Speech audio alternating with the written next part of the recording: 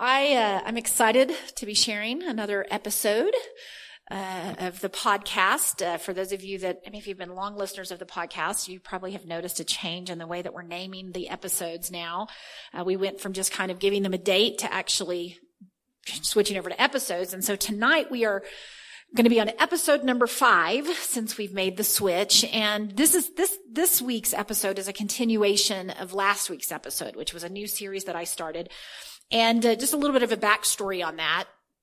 I didn't know I was really starting a new series last week until really just a day, maybe the day of the teaching. And I had spent the week, just honestly, I'd been spending the week talking to, I call it the church police all week on Facebook. You know, the church police, the legalists, the ones that like to take the word of God and beat people over the head with it and use it as a weapon. And I don't know if you've ever been arrested by the church police. I mean, I've been in church jail, so it's not a fun place to visit. It's not a fun place to visit when you're being judged and, you know, anyway, we got some issues in the church, don't we? Amen. But you know what? We're human. We got issues in the human race. And so the church, just because you believe in Jesus, just because you've heard the gospel doesn't mean that you're issue free. So, but anyway, that was kind of my inspiration. I felt like from the Holy Spirit that I needed to do a series where people could come and really just figure out what it is that Schlyce preaches. What is it that she actually believes? You know, I needed just a kind of a foundational, that way, you know what, love me or hate me, at least you know where I stand. And so I decided to call the series The Gospel According to Schlyce. So I figured that might just make some, the church police mad right off. And, who knows if they'll even listen, because they'll get too mad to even listen to the good news. But, all of us that are following Jesus honestly have a story. We have a story. We have the story of the good news according to whoever we are as his disciples, whatever your name might be. And my story is a pretty powerful one, honestly. And I encourage you to go back and listen to episode 1, because it really talks about kind of my journey to meet Jesus, my journey to move from a religious understanding of the gospel, of hearing, what was supposedly good news. And for me, the good news was you're not going to go to hell if you believe in Jesus, but into this experiential relationship with him. And it's an awesome story. It's an awesome journey. And it's a very long journey for me. It's taken me many, many decades to truthfully understand what it means to be, Christ crucified. What does that actually mean? When Paul said, I determined to know nothing except Christ crucified. What does that actually mean?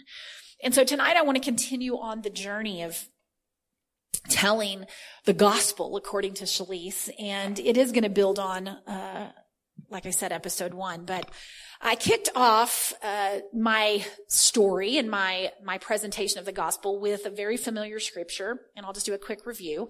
I said it's probably the scripture that everybody memorized in Sunday school. It's John 3:16.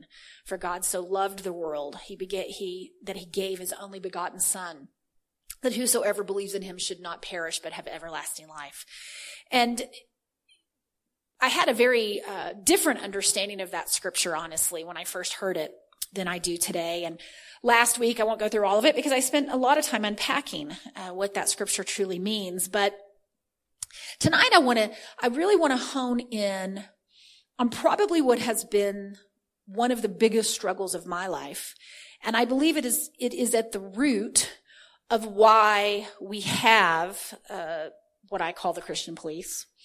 Is that I really truly believe that people have misunderstood what Jesus accomplished on the cross, not just for the church, but what he accomplished for the entire world.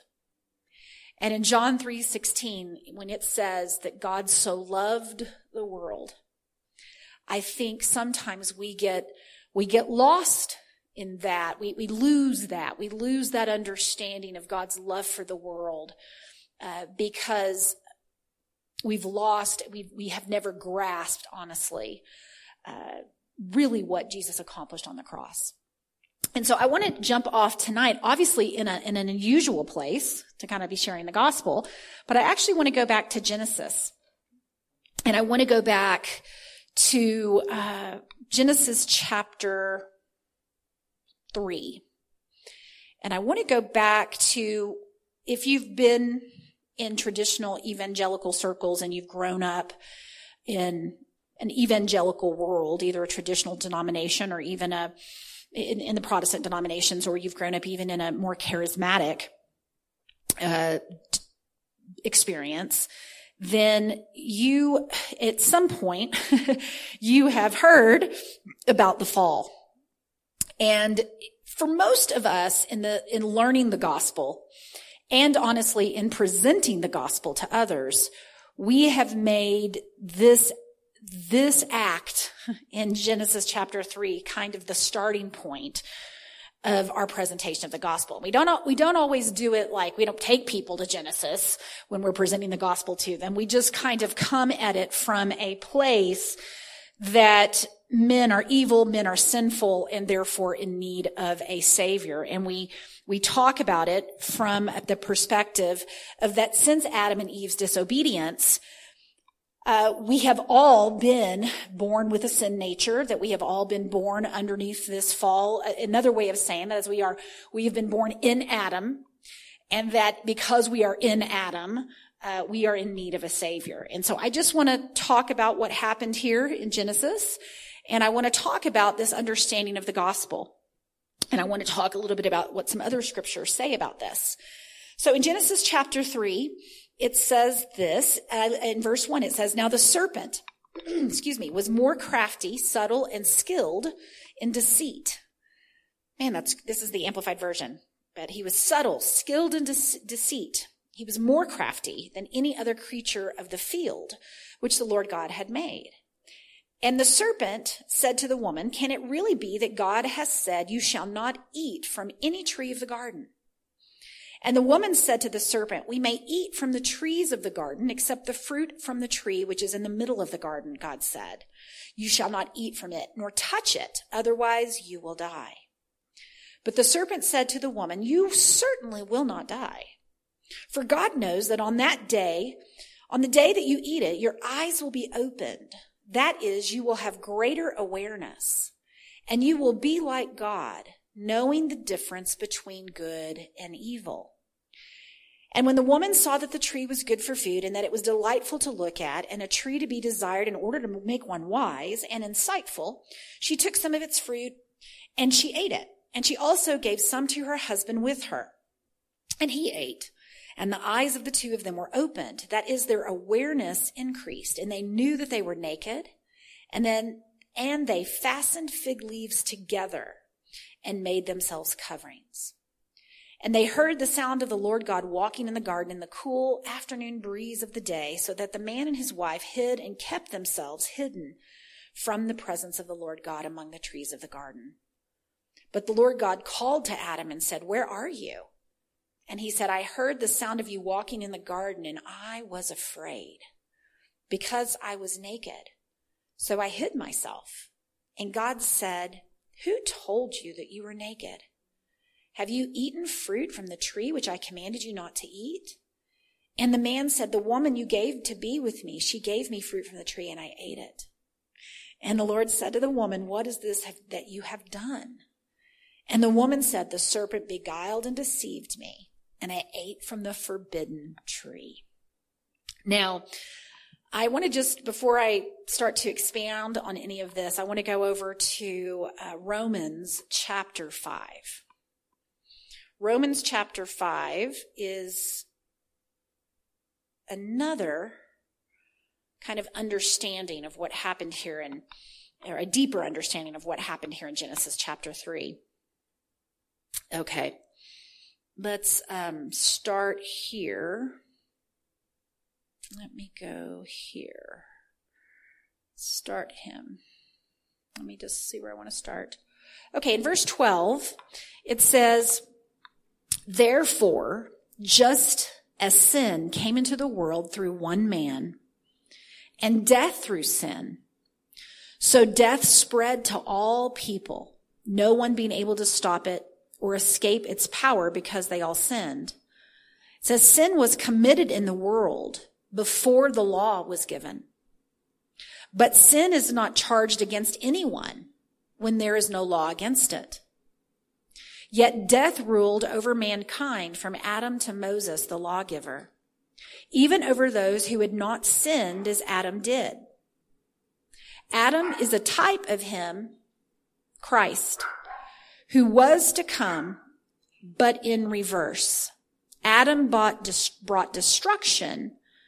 Christ brought salvation. But the free gift of God is not like the trespass, because the gift of grace overwhelms the fall of man. For if many died by one man's trespass, Adam's sin, much more abundantly did God's grace and the gift that comes by the grace of one man, Jesus Christ, overflow to benefit the many. It says, nor is the gift of grace like that which came through the one who sinned. Nor is the gift of grace like that which came through the one who sinned. For the one hand, the judgment following the sin resulted from one trespass and brought condemnation. But on the other hand, the free gift resulted from many trespasses and brought justification, the release from sin's penalty for those who believe.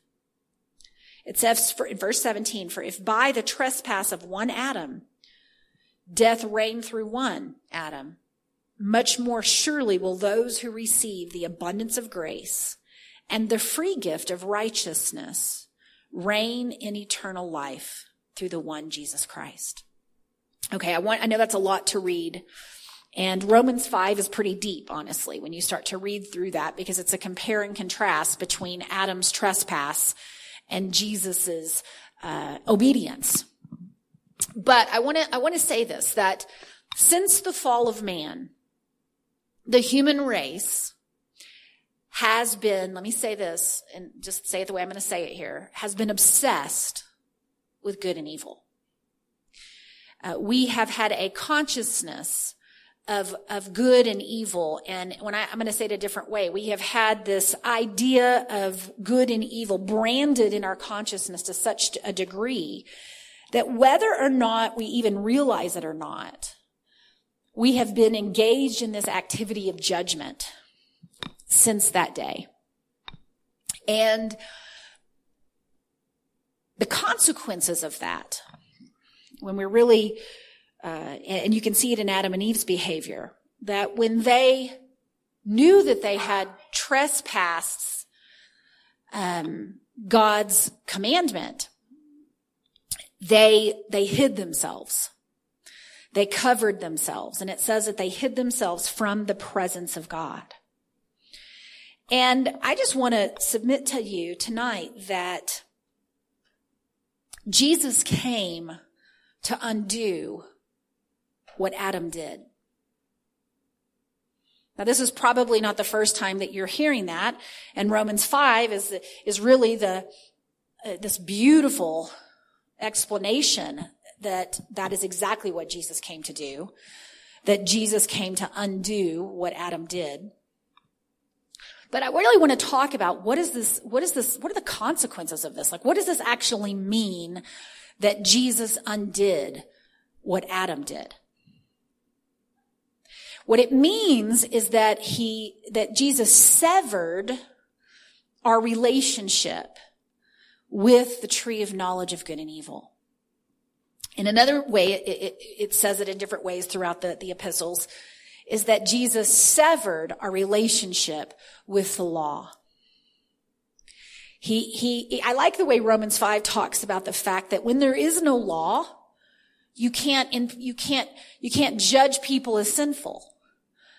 But it said death was reigning, even though there was no law. Between Adam and Moses, people were still dying, even though there was no law.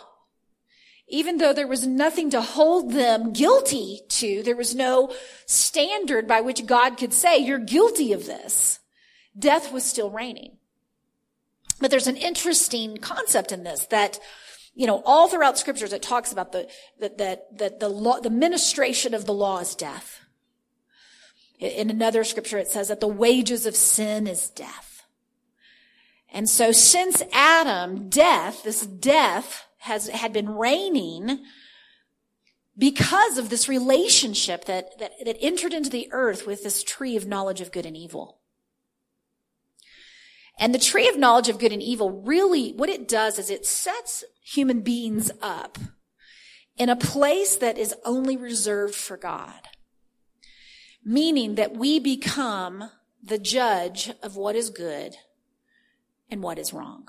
What is good, what is bad, what is righteous, what is not righteous. But even more than that, I want to talk about this, that the law itself, the law of Moses, the law of right and wrong, sets up a system of self-righteousness.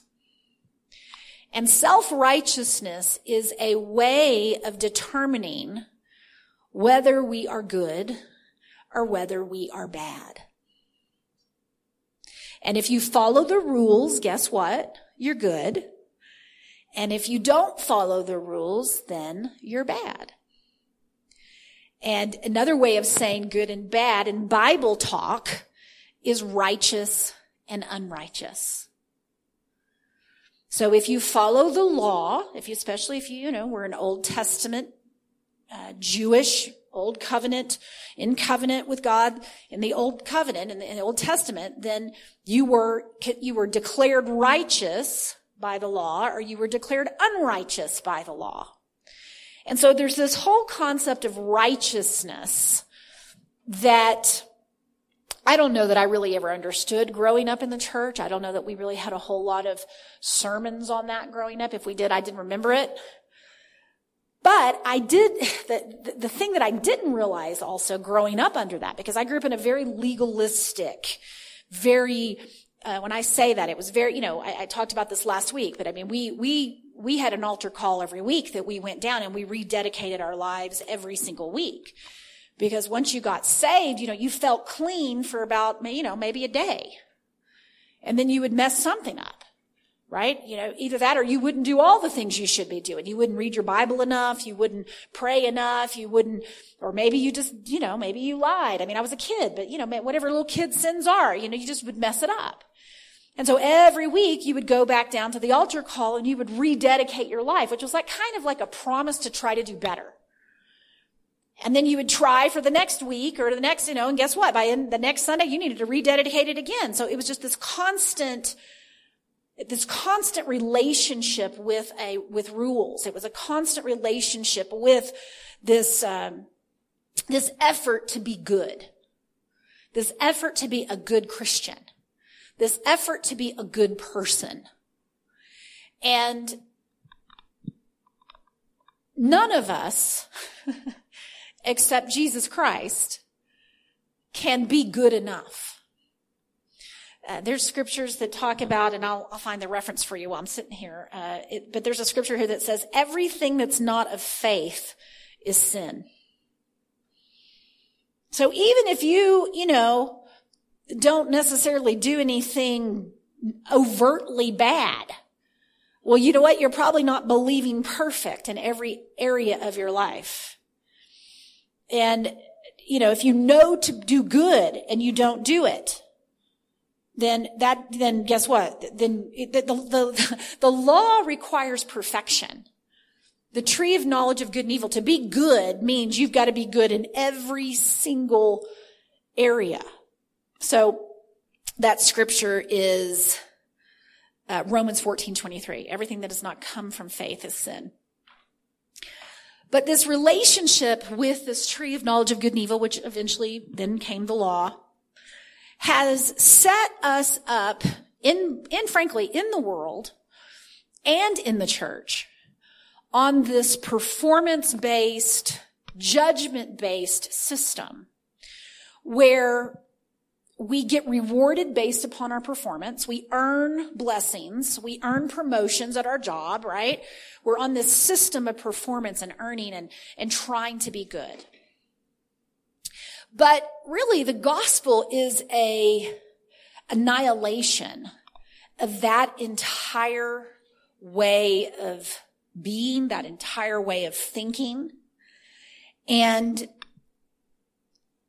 it identifies that when you're living under the tree of knowledge of good and evil, when you're living under the law, you are living under a form of self-righteousness. And whenever you are in that place of self-righteousness, you are an appointed judge. Even if it's just the judge over yourself, right? But most self-righteous people, if you're like me, the way it manifested in my life, is trying to be good all the time and never being able to be good. I tell you, that's pretty frustrating. And after a while, many people that live under that say, you know what? Forget it. I'm not even going to try anymore. I'm just going to rebel altogether from this law. Right?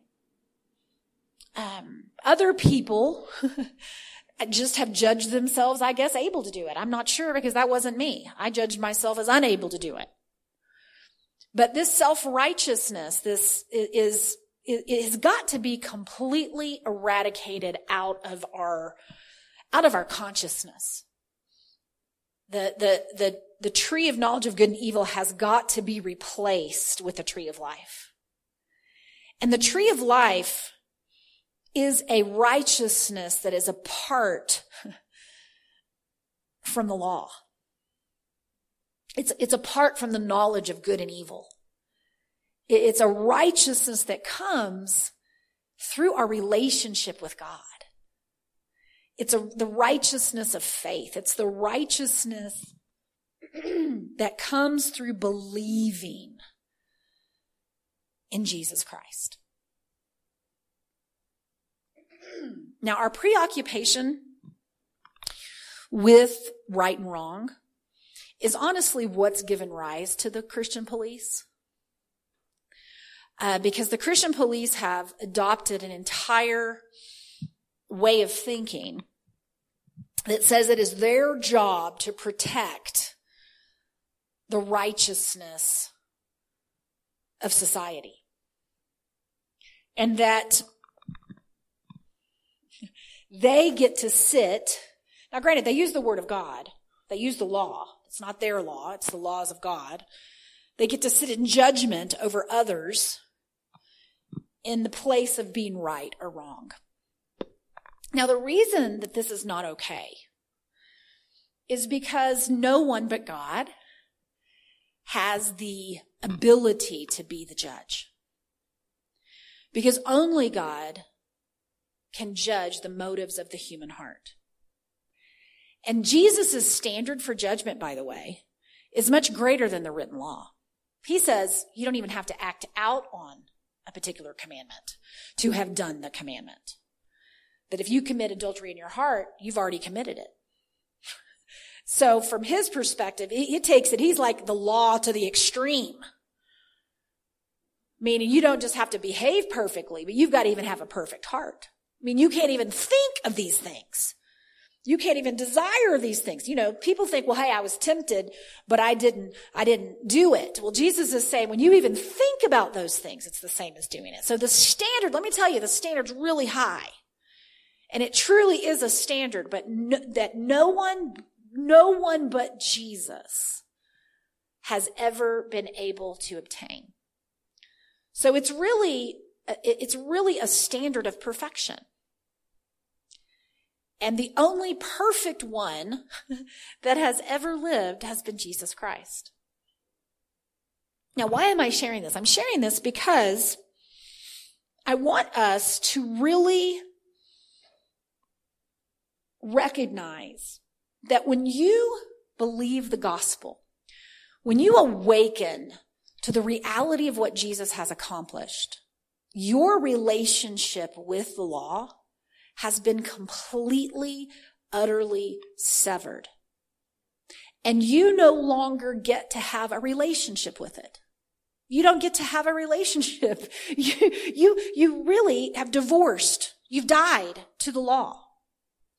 And a lot of us have yet to realize this. And we're still fellowshipping with this forbidden tree. We're still eating of this tree, of this good and evil.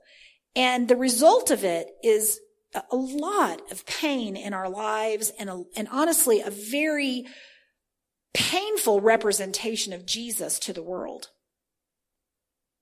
So I want to go into Romans 6 here for a moment, and I want to read this. And I'm going to read in the Passion Translation because I really like the way Brian Simmons brings out a few things here. In Romans 6, in chapter 1, it says this. Verse 1. So what do we do then? Do we persist in sin? Let me go back to Romans 5 for a second because I want to read it in context. Let me just read this a little bit. Okay. It's so good. Let me just go back to verse 17 where I'd stopped a moment ago. It says, death once held us in its grip, and by the blunder of one man, Adam, death reigned as king over humanity. But now, how much more are we held in the grip of grace and continue reigning as kings in life, enjoying our regal freedom through the gift of perfect righteousness in the one and only Jesus the Messiah? In other words, just as condemnation came upon all people through one transgression, so through the one righteous act of Jesus' sacrifice, the perfect righteousness that makes us right with God and leads us into a victorious life is now available to all. Let me just say that again. The perfect righteousness that makes us right with God and leads us to a victorious life is now available to all. One man's disobedience opened the door for all of humanity to become sinners. So also one man's obedience opened the door for many to be made perfectly right with God and acceptable to him. So listen, it says, so then the law was introduced into God's plan to bring the reality of human sinfulness out of hiding. And yet wherever sin increased, there was more than enough of God's grace to triumph all the more. And just as sin reigned through death, so also the sin-conquering grace will reign as king through righteousness, imparting eternal life through Jesus, our Lord and Messiah. Now we'll go to Romans 6. It says, so what do we do then? Do we persist in sin so that God's kindness and grace will increase? Verse 2, what a terrible thought. We have died to sin, and once and for all, as a dead man passes away from this life. So how could we live under sin's rule a moment longer? Or have you forgotten that all of us who were immersed into union with Jesus were immersed into the union of his death? Sharing in his death by our baptism means that we were co-buried and entombed with him, so that when the Father's glory raised Christ from the dead, we were also raised with him. We have been co-resurrected with him, so that we could be empowered to walk in the freshness of a new life.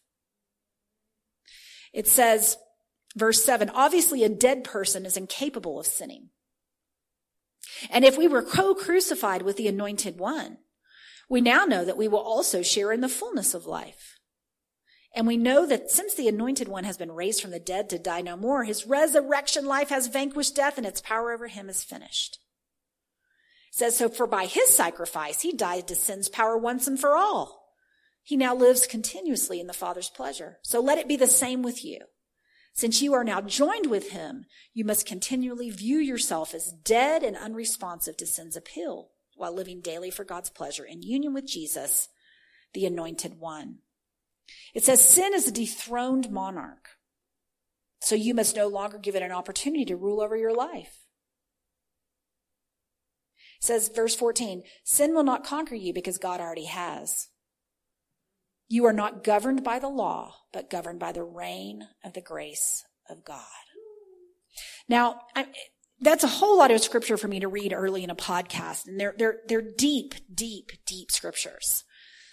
But I took the time to read it because the reality is that a large percentage of the Christian church does not have any clue, a real deep understanding of what these scriptures are saying here in Romans. They don't really understand what Jesus accomplished on the cross. Jesus was the undoing of Adam. But more than that, he was the undoing of you. He was the undoing of an identity that most of us have lived with our entire lives. Because we haven't understood what it means to live in union with God, because we haven't understood what it means in, Galatians 2:20, when Paul said, I am crucified with Christ. It is no longer I that live, but Christ that lives in me. I mean, these are difficult words we can understand them maybe intellectually, but how do we actually live out of a place where we have ceased to identify with a version of ourselves that is apart from Jesus and apart from his righteousness? Where we have assumed an identity of holiness and righteousness and a relationship with the law as though Adam never sinned. It's a completely different, not only just a different identity, it's a completely different completely different reality. And not only is it a completely different reality, it's a completely different way of being and a completely different way of thinking. It's a completely different, it is a new creation. It is a brand new way of existing in a fallen world. It's a brand new way of relating to yourself and relating to other people. It's as though Adam never ate of the tree of the knowledge of good and evil. And the only thing that we know is Christ crucified. The only thing that we know that Christ was crucified, not just for you, not just for me, not just as me, not just as you, but for the entire world. And if you haven't really dived into Romans 5, Romans 6, Romans 7, and Romans 8, then there's a good chance that you are still falling into the trap of relating to yourself as someone you're not. And here's the problem with that trap.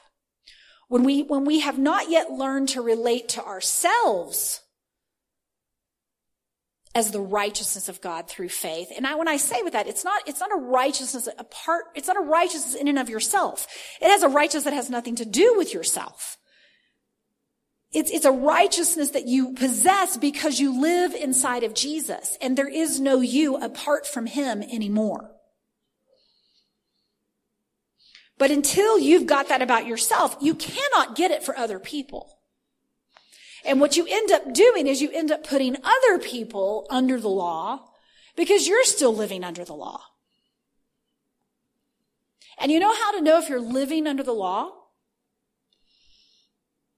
You know you're living under the law when you do not have a good opinion of yourself.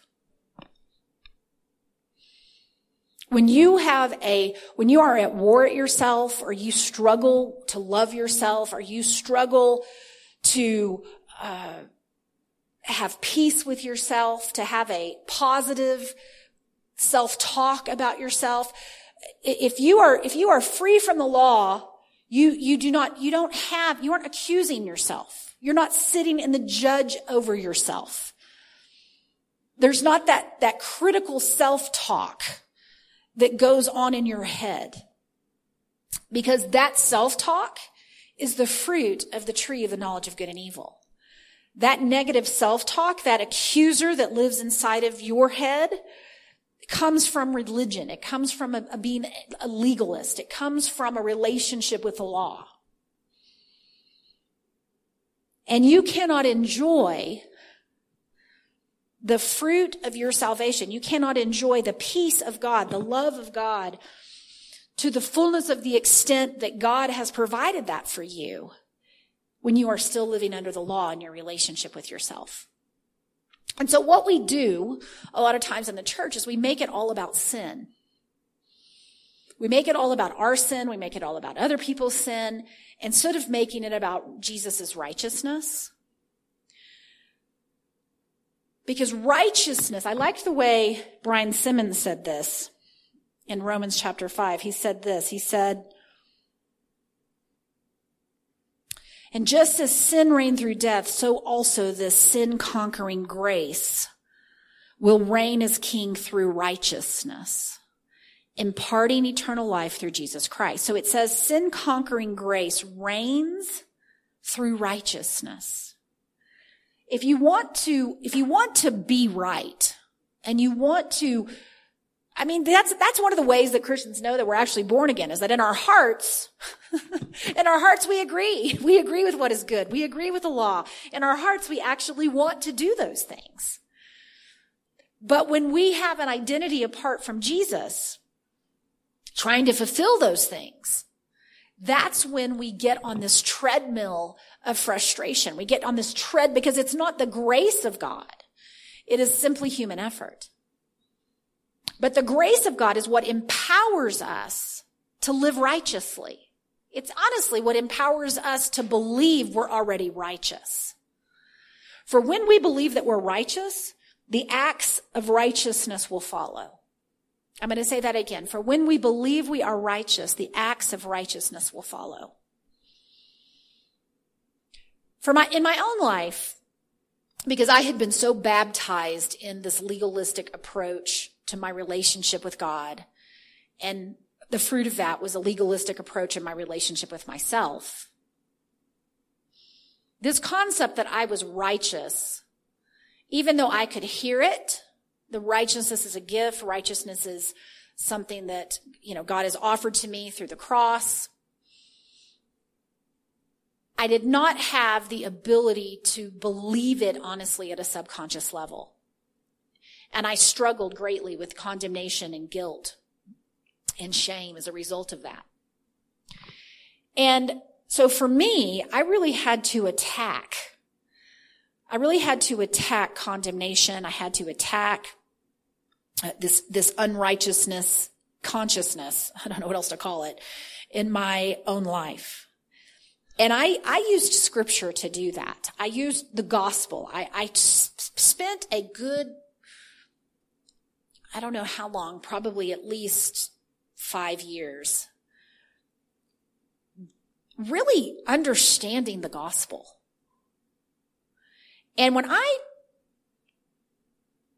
really got a hold of this, it literally changed everything for me. And let me just read this one scripture that I used to say to myself all the time.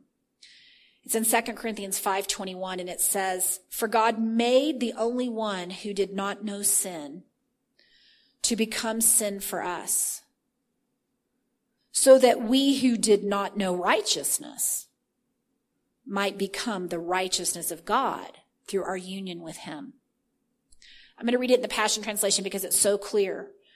In the King James it says, "For he made him to be sin who knew no sin, that we might become the righteousness of God in Christ Jesus."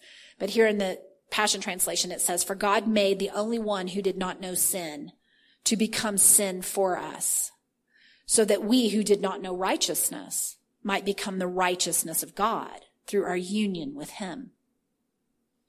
See, our union with Christ changes our status. It changes our status from sinner to righteous, from unrighteous to righteous. It changes it in the core of our being. And to think when Paul says in Galatians 2:20 that I am crucified with Christ. See, you and I have been crucified with Christ. Now, I get that it happened 2,000 years ago. I get that you weren't even alive yet. I get that you weren't physically there. You physically weren't nailed on the cross with Jesus. But this is an invisible reality that happened. And this is the hope that we believe in. This is the gospel, is that there is no you that exists apart from Christ. The old you that you are punishing and judging and feeling guilty and condemned over and still acting out of has been nailed to the cross, died with Jesus, was buried with Jesus, no longer exists from God's perspective. The problem is he exists, or she exists, from your perspective. I mean, how often do you really think about some of these scriptures, that I am crucified with Christ, that I am the righteousness of God? And I mean, with a real understanding of it, with a real revelation of it. Not just like we're spouting it off like it's a parrot, like we're parrots that have learned it and we can say it, but it has not been assimilated into our way of being. And I'm harping on it because the way that we see the world and the way that we see other people is being completely poisoned because we don't understand what Jesus accomplished on the cross. And we have no problem pointing to other people and pointing out their sins and judging people and putting them under the law, when the whole reason Jesus came is to set people free from that kind of relationship. Let me just say this, even with each other. So I remember I would just say that scripture in 2 Corinthians 5:21 over and over and over and over again to myself. You know, in last week's podcast, I talked about the very first encounter I had with Jesus and how I was a little girl and he found me hiding behind this rock. And, you know, as I was hiding behind this rock, he came, he's like, I've been looking for you everywhere. Where have you been? And I looked up as a little 8-year-old girl to him and said, I've been a bad little girl. I've been a bad little girl. And the reality of it is that most of us, a lot of us are walking around with a belief that we are a bad little girl or we are a bad little boy. And we aren't really connected to that necessarily consciously. But there is an innate feeling if we're really honest with ourselves, that says there is something wrong with me. I'm just going to say that again. There's this innate belief deep inside of us somewhere that says something is wrong with me. And that innate belief that something is wrong with me is driving all kinds, let me just say it, of sinful behavior. And not just sinful behavior, all kinds of destructive behavior. All kinds of destructive other beliefs about ourselves. Because we believe there's something wrong with us. And what I am saying tonight is that the gospel is the announcement that what was wrong with you has been murdered. The gospel is the announcement that no longer exists. The badness that torments you no longer exists. It was nailed to the cross. It was crucified with Christ. You're like, but I still feel that way. I still struggle with this, Schlyce. It's because you haven't believed this. You have not necessarily maybe heard this. And you have not, like when Jesus came and found me and I'm like, I'm a bad little girl. You know, the next part of that story, which again, I told in a lot of detail last week, was that, he said, go and take a shower in my blood. Go and take a shower in my blood and wash all of that condemnation and all that shame and all that guilt away in my blood. See, the blood of Jesus, it talks about this in Hebrews. It says it purges our conscience from every dead work. The blood of Jesus, it literally has the ability to cleanse your conscience at a subconscious level. And that's what needs to happen. We need to be cleansed from sin consciousness. We need to have that entire consciousness of badness, the effect of the tree of knowledge of good and evil completely cleansed from our conscience. It's not enough to hear the gospel, to know intellectually that you're one with God. The Holy Spirit wants us to integrate with Jesus at a subconscious level. He wants the union that we experience with Jesus to be a reality that we live out of. He wants the identity of who we are in Christ to be the reality that we are being. We're being one with Jesus. We're not saying we're one with Jesus. We literally are abiding. We have become new creations. And that is the most powerful process that the Holy Spirit takes us through. And it is the process of renewing our minds. It is the process of getting us into agreement with what Jesus accomplished on the cross. And I will say this, I really believe this with all my heart. I believe all of our struggles, I believe every single struggle that we as human beings experience starts with a belief that we are somehow independent from God. Because we have been programmed with this independence our entire lives. And we have been programmed with a false identity our entire lives. And when we look back on our individual life stories, we can begin to see how that false identity was perpetuated in our life. And we can start to also see the work the Holy Spirit has to do. He's got to go into those belief systems and completely eradicate all of that unrighteousness, all of that shame and all of that guilt and all of those, all of the consequences, if you will, of us growing up not knowing who we really are. And when you look at people who have yet to meet Jesus, who haven't heard the gospel, who aren't in a place to even maybe want to hear it, when you recognize your own struggle, when you start to recognize your own struggle to figure out who you are, to really wake up to the good news and to understand the gospel for what it really is, I'll tell you, you start to have compassion on people where they are. And I also think that it's so important that we recognize that trying to make people be righteous and do the right thing apart from a relationship with God is one of the most legalistic religious things that you can actually expect from another human being.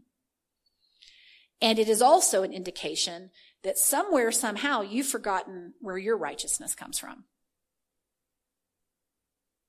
And that you are living under a false sense of pride that somehow you're good. That somehow you've got it together.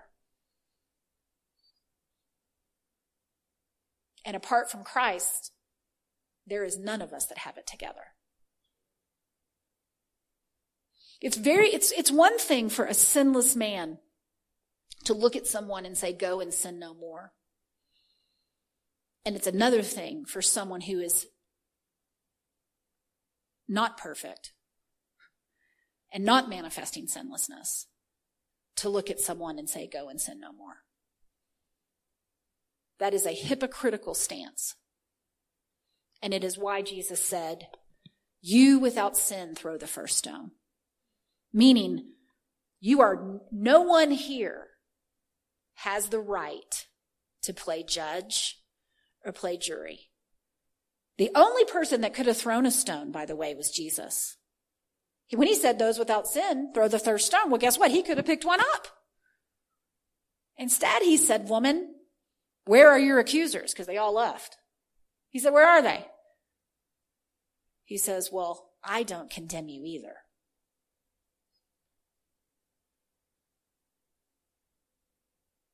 He said, now go and sin no more. Which, let me just say this in my own estimation, I think that was an impossible command to tell that woman. Because for her to sin no more without the grace of God being on her life, how does a person become sinless without the righteousness of God? How does someone actually become righteous without the righteousness of God? So to me, it's a paradox. When I even that sentence to me is a paradox. But the religious spirit always wants that. Sin no more, sin no more, sin no more, sin no more. And that is the program that plays in our own heads. And I will tell you, that is not how we get free. We get free by living out of a completely different identity. We get free by recognizing that we are the righteousness of God in Christ. And we stop identifying with any other version of ourselves that is separated from Jesus. Now, I'm praying that made sense tonight because I read a lot of scriptures here, but this really does have to be, if nothing else, I feel like it's an invitation for you to open up your Bible, to crack your Bible open and begin to read what the epistles say about your identification with Jesus. And to begin to wrap your head around this idea of righteousness by faith and righteousness of the law. You know, again, it was not something that I was taught growing up. I mean, I've been in church my whole life, didn't even learn about righteousness until I was in my 30s. And it's a concept that this idea of righteousness is such a important, it's just such an important thing. Because it really is this answer. To this question. What is wrong with me? What is wrong with you? What is wrong with the world? What is wrong? And God returns back and says, what is right? What is right with the world? What is right with you, my child? What is right with the lost? What is right? What has Jesus done? I mean, what has Jesus done? What has Jesus done for the world? What has Jesus done for you to make it right? The question, what is wrong, is the wrong focus, is what I'm saying. And it is the focus of the tree of knowledge of good and evil. This constant focus of what is wrong, what is wrong, what is wrong, what is wrong, what is wrong, what is wrong, what is wrong. That is what we are hiding from. That is where shame comes from. It's from something is wrong with me. I've got to cover this up. I've got to hide from this. I've got to hide from God because there's something wrong with me. There's something wrong. But the Father has never seen you, has never seen me, has never seen the world through the eyes of the fall. He does not look at humanity and look at what's wrong with them. He does not look at you and see what is wrong with you. He did not look at the adulterous woman and see what was wrong with her.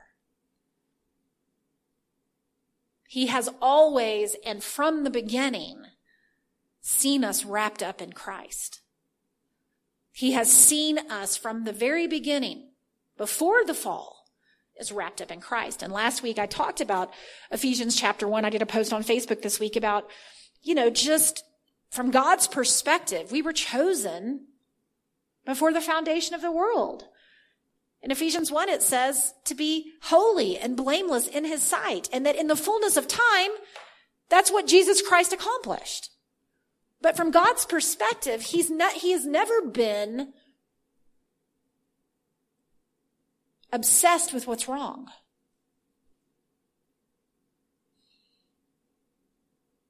Jesus was not plan B. He was always plan A.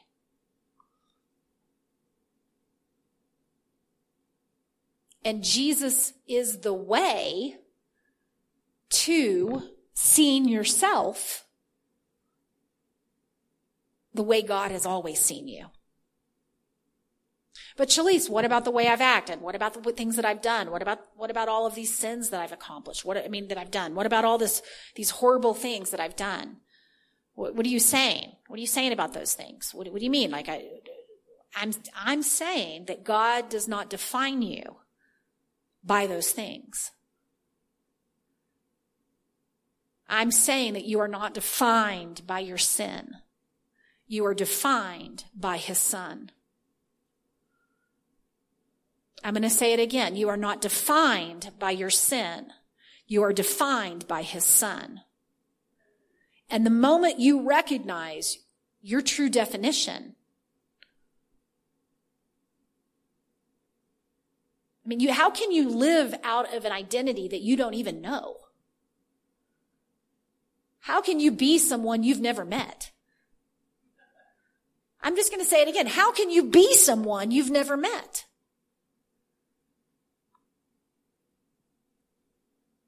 I mean, and this is the hardest thing, I think. I mean, because when Jesus really got a hold of me, I mean, you have to remember. I mean, you don't have to remember. I have to remember. I mean, here I was. I'd been in mental, in therapy. I'd had mental illness issues. Had been abusing substances for 27 years. 28 years by that time. Had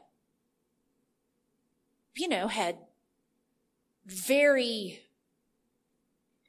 just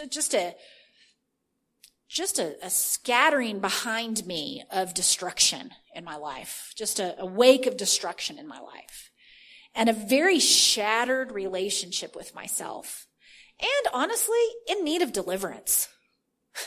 I mean, just straight up demonized, oppressed, and struggling with demonic forces in my life.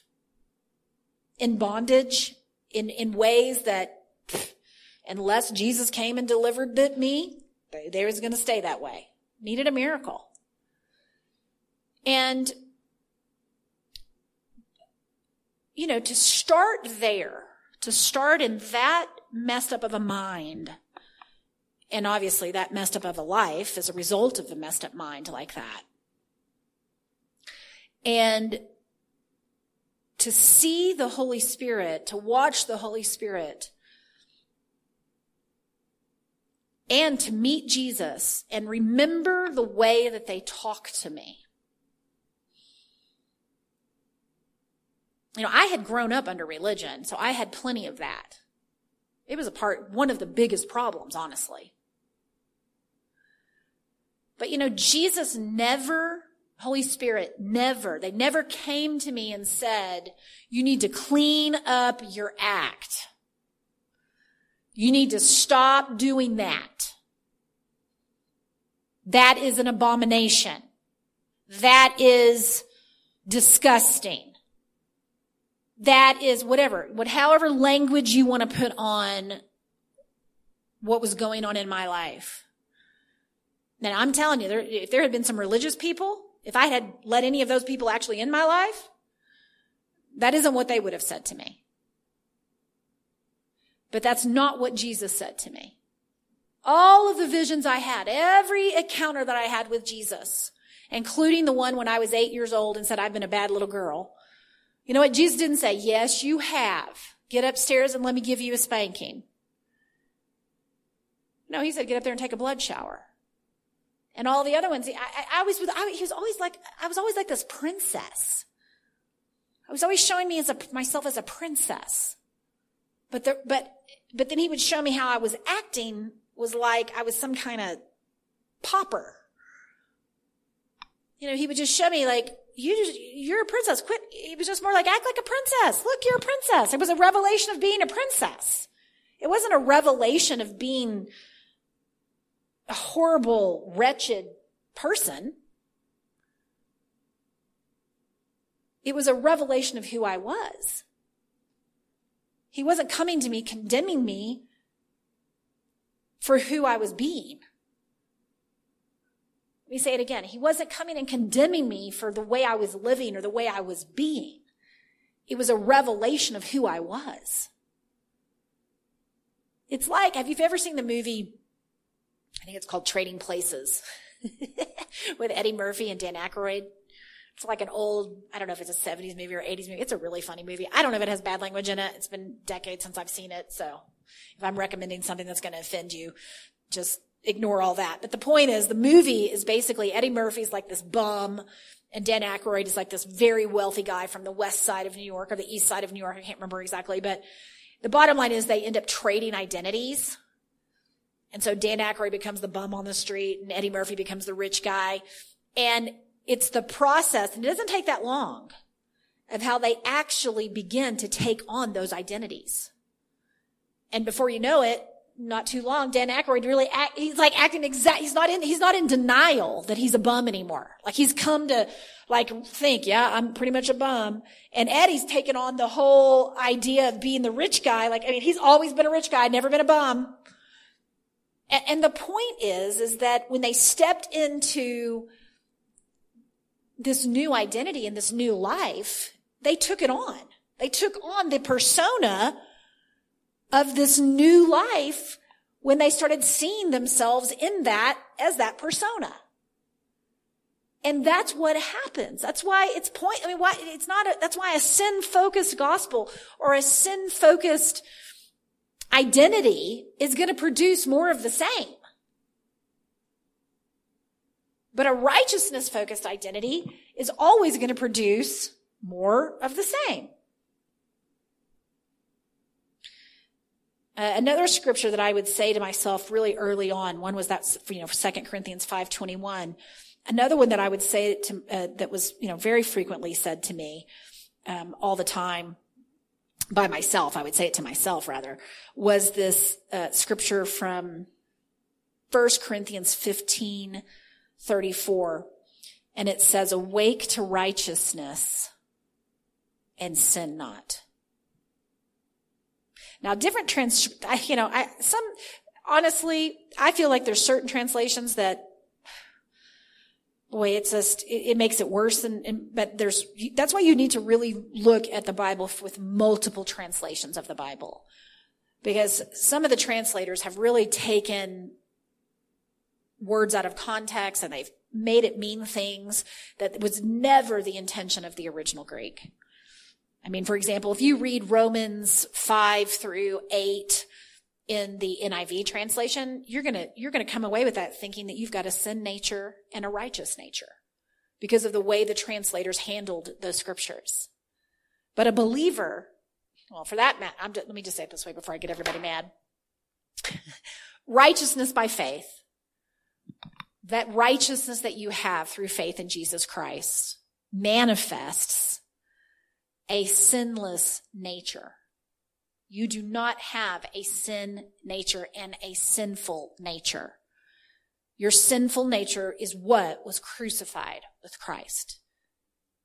That old man is what was crucified. It's what was buried.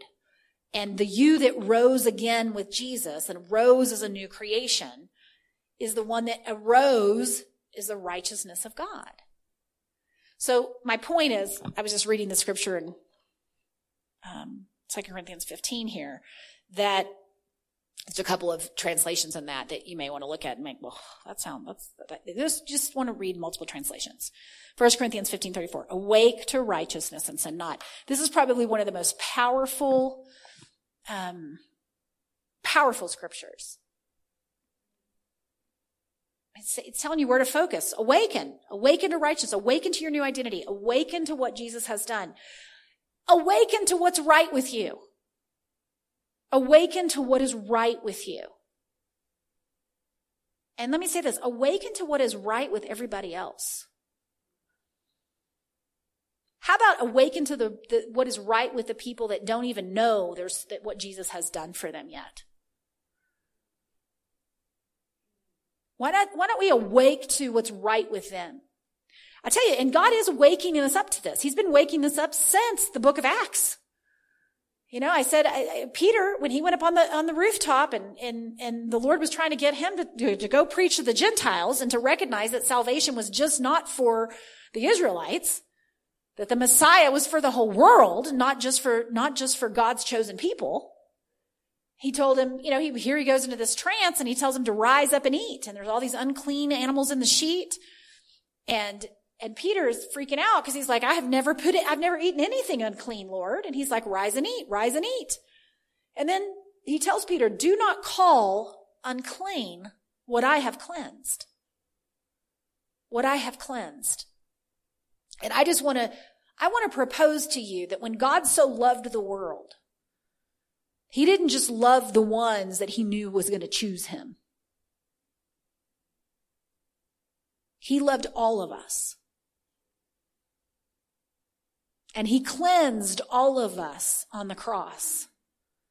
There's just some of us that have realized it and some of us that haven't. And if you want to know the truth, there's a lot of the church that hasn't realized it. They may believe Jesus died for their sins, but they don't know what he did for them besides that.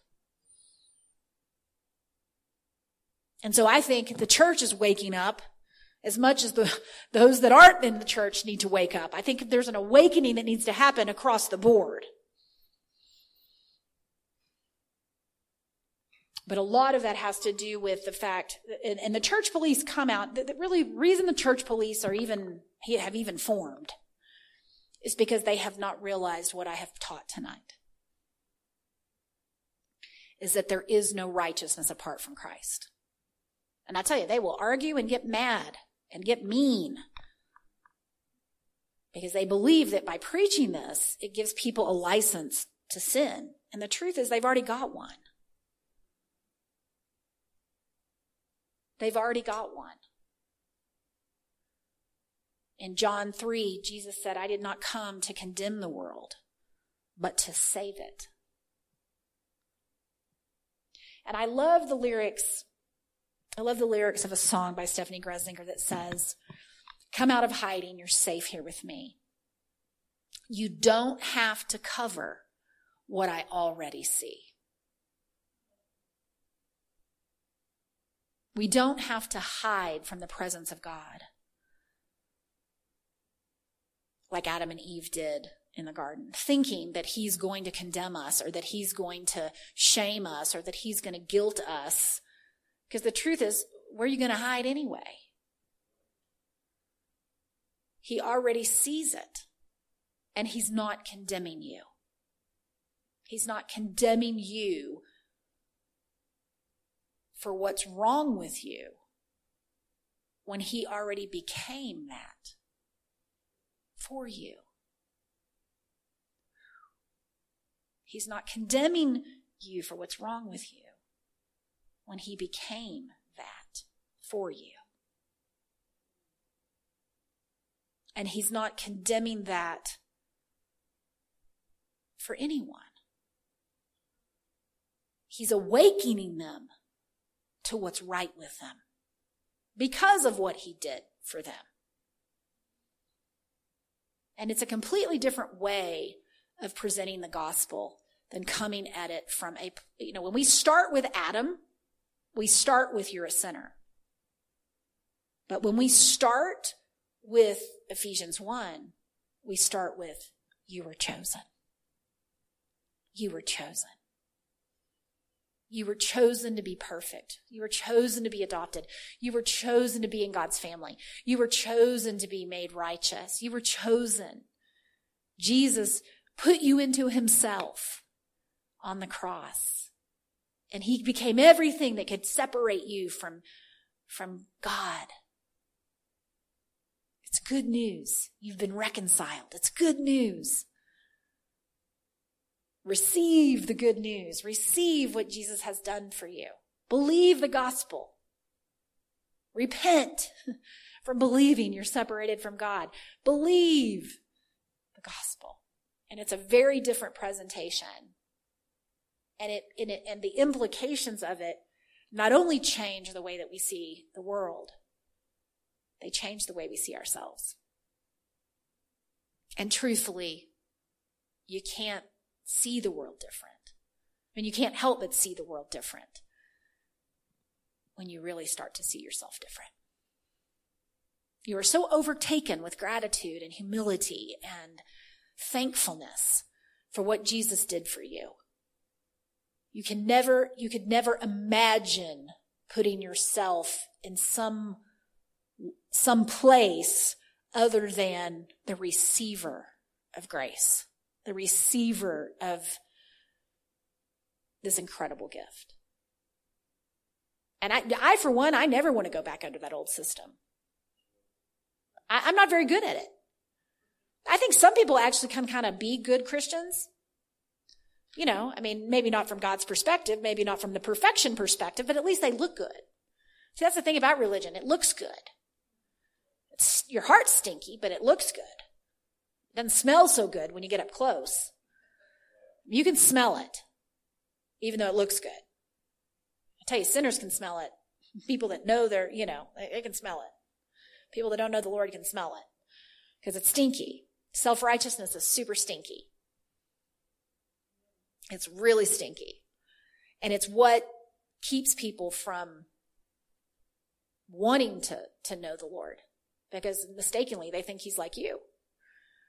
But, when you really understand what Jesus has done, the fruit of it is humility. It says, I love it. It says, blessed are those who hunger and thirst after righteousness, for they will be filled. And all that means is that you hunger and thirst for a righteousness that is not your own. Blessed are the poor in spirit. Blessed are those who realize that apart from Christ, they're nothing. Right? Blessed are the pure in heart, for they shall see God. And the pure in heart just means that you just recognize what Jesus has done. You're pure. You don't have any self-righteousness in there. There is nothing in there that acts like I have a purity apart from the Lord. I mean, that you can read it, though, from a place that says, well, I need to be pure. Well, it's impossible apart from the Lord. But when we receive that from the Lord, we get his heart, our heart becomes his heart. It's a melding and a union of the hearts. And truthfully, we don't get to take credit for that either. It's something Jesus did to us, and we just wake up and it's like, you went in and got cosmetic surgery or something. You wake up and you look 50 years younger and you feel 50 years younger and your heart's light and you're just like, woo, that was a good surgery. I look so much better. I feel so much better. I have such a deep debt of gratitude to my surgeon who did this for me. You were just kind of asleep the whole time and he did it to you. Isn't that awesome? It's awesome. Well, Father, I just pray that that the scriptures that I read tonight, Father, I pray that this would become each person's personal revelation, Father, that this would not be, just another sermon or presentation of the gospel, Lord, but that you would use it to uproot the lie that something is wrong with them. But you would use it to uproot the lie, Father, that there is a good them and a bad them, that there's a them at all that exists apart from you. And Father, I pray that you would just go back through each person's history. Father, go into the subconscious minds of the listeners, Lord, and into the memories that have defined them and have caused them to believe in a version of themselves that is less than who they are in you. Father, I pray that even while they sleep, God, that you would be healing their hearts and their image of themselves. Father, I pray for a renaissance, a revolution, an awakening, Father, in the deepest recesses of their hearts and of their minds, God, that would forever change them, God. I'm asking you to give them dreams even now, Father. I'm thinking about dreams that you gave Joseph and how just set his course. It just set the course of his life, God, as a result of those dreams. I'm thinking of dreams that you gave kings, God, that were so disturbing to them. They had to seek the man of God to get an interpretation. Lord, there's power in dreams. And I know this is you, Holy Spirit, even asking me tonight to release that. I just release a supernatural undoing of Adam. The undoing of Adam, God, I release that. Through just dreams that people are having, Father, through their quiet times, through meditation, Father, just through any means necessary for them to encounter the truths, Lord, that you walked me through. You walked me through. You walked Paul through. He said, I did not receive this revelation from man. I received it from Jesus Christ. Lord, I think the same Holy Spirit is in each and every listener. And so, Lord, I just release them into that spirit of wisdom and revelation in the knowledge of you and the knowledge of what you have accomplished. That the eyes of their understanding would be enlightened, that they would know the hope of their calling and what is the greatness of your power that is inside of them, Lord. That you wrought in Christ when you raised him from the dead and you sat him at the right hand of the Father, far above powers and principalities and rulers of darkness. And Lord, I thank you that that is the one that is ruling and reigning in their lives and in their hearts. And so I just pray, Father, for a recognition of that, for an awakening of that, Lord, that the gospel would become flesh in their life, that the word would become flesh in their life, God. Yeah, in Jesus' name. Yes, and I encourage everyone that's listening to the podcast. I encourage you, if you haven't heard about Emerge School of Transformation, I just really encourage you to check that out. Pray about becoming a part of that, because the purpose of that school is really to have the Jesus Christ inside of you emerge and become real to you so that you can wake up to who you really are. And so that program exists really to help people in that capacity. I also encourage you to partner with the ministry. Go to Schlyce.com and sign up to become a monthly partner. Give to the ministry, because we are preaching this gospel. We're preaching the goodness of God as far as we can take it. And so when you give, you are a partner in that, and you are empowering that, and you are making that possible. You're making these podcasts possible, and you're making Emerge School of Transformation possible. So I just encourage you to partner and to give generously. And so I just bless you.